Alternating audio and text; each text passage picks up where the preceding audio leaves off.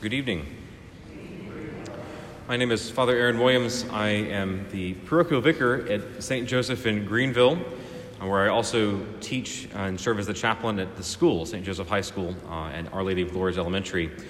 But I'm very happy to be here. I actually entered seminary with one of your own, with Father Jason Johnson. He and I entered the same year, so it was nice to return to Vicksburg today.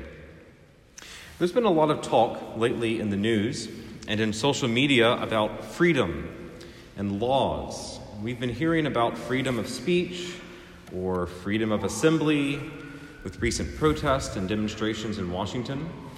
Having just passed the 46th anniversary of the Supreme Court ruling of Roe v. Wade, which legalized abortion in the United States, we can hear people clamoring for a freedom of choice, as they say.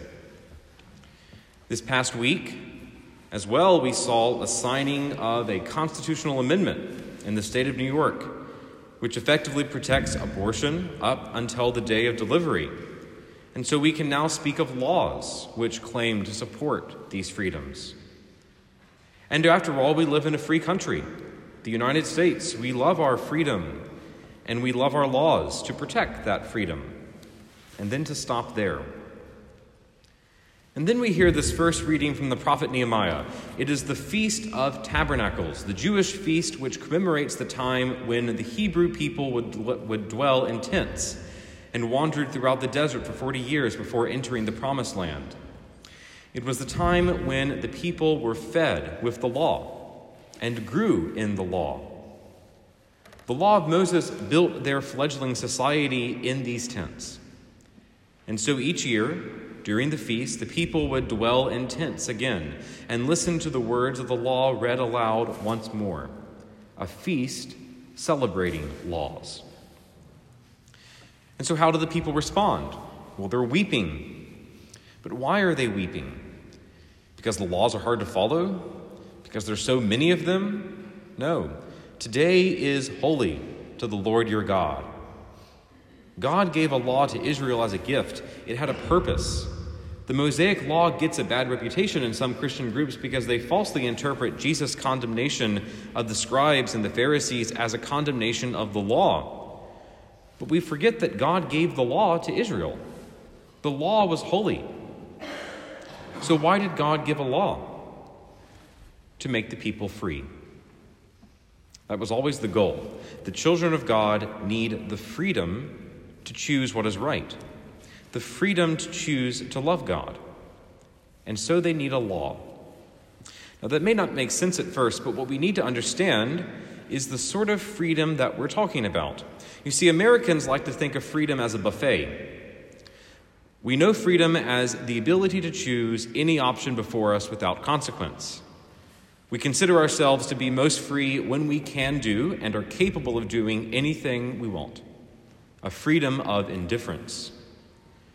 And in such a freedom, our will is not inclined towards the good, towards those things which make us good and holy. Rather, we see the good and the evil as equal options. And the only determining factor is what we want, not what we require. But in the law of God, we find a new understanding of freedom. The freedom that God gives us is a freedom for something, for excellence, a freedom to become the best of what we were created to be.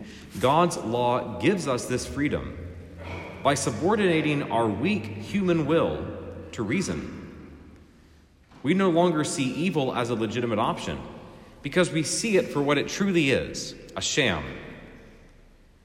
And thus we are enabled to grow in holiness and to grow in the greatness that God desires us to be. And we obey this law not because we are bound, but because we know it makes us great and bolsters us on towards growth and holiness. And thus the psalmist proclaimed to us tonight, the decree of the Lord is trustworthy, giving wisdom to the simple. Now there are some who would say that it would be better that we all had options available to us, so that those who truly desire to do good may choose it of their own accord. But when we see a child approaching a snake, do we not stop the child and kill the snake? When we see someone walking into a busy street, do we not grab them from behind and keep them safe? But we don't consider this a breach of their freedom because it was the wrong thing for them to do. It was dangerous to them, and we know that they are better off for it.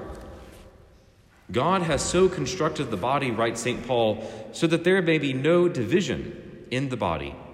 If one part suffers, all the parts suffer with it. We are all of one body in the church, the body of Christ, and therefore we have an obligation to the care of one another as a caring for that same body. When one member fails, the whole body suffers.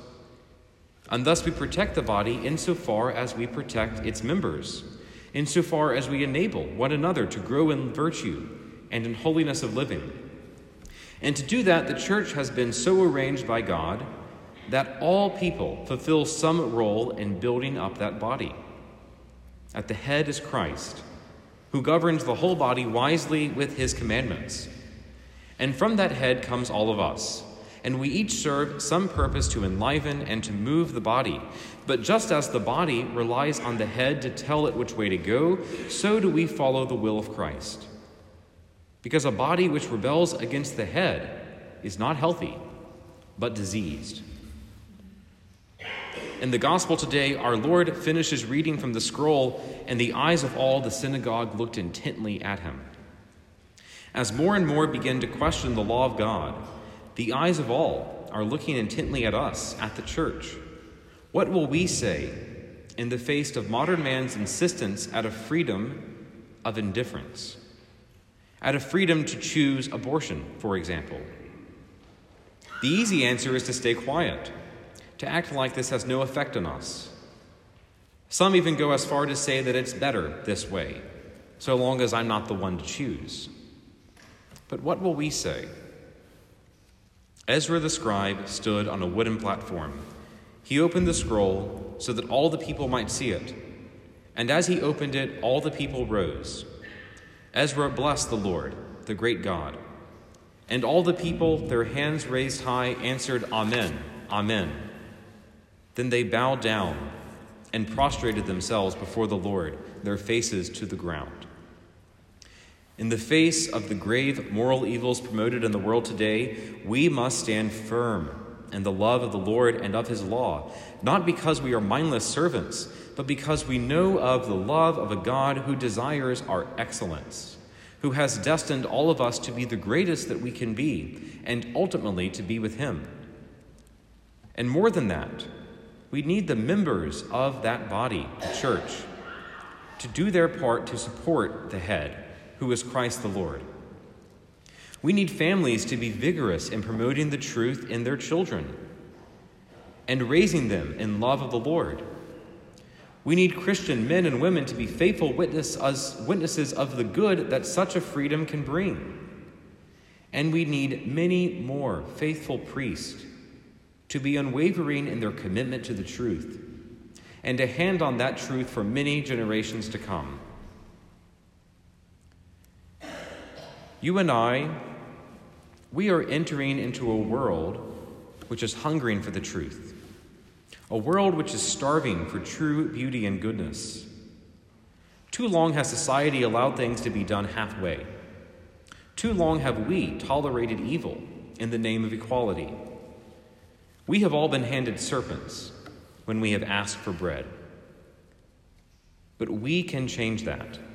As G.K. Chesterton said, we do not want, as the newspapers say, a church that will move with the world. We want a church that will move the world. Right now, the church needs good men and women to give up the way of the world and to enter into the heart of the church.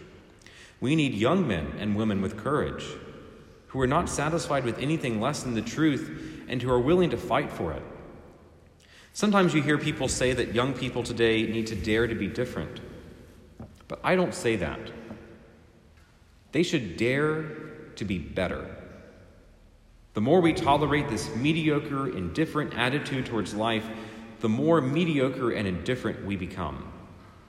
What happened in New York this past week was just the start. Politicians in New York were won over to approve this amendment because they were fed a lie. That true freedom is simply the ability to choose. Do not fall for that. You can be greater than that, and you are meant to be. For God has so constructed the body so that there may be no division in it. If one part suffers, all the parts suffer with it. But if one part is honored, all the parts share its joy.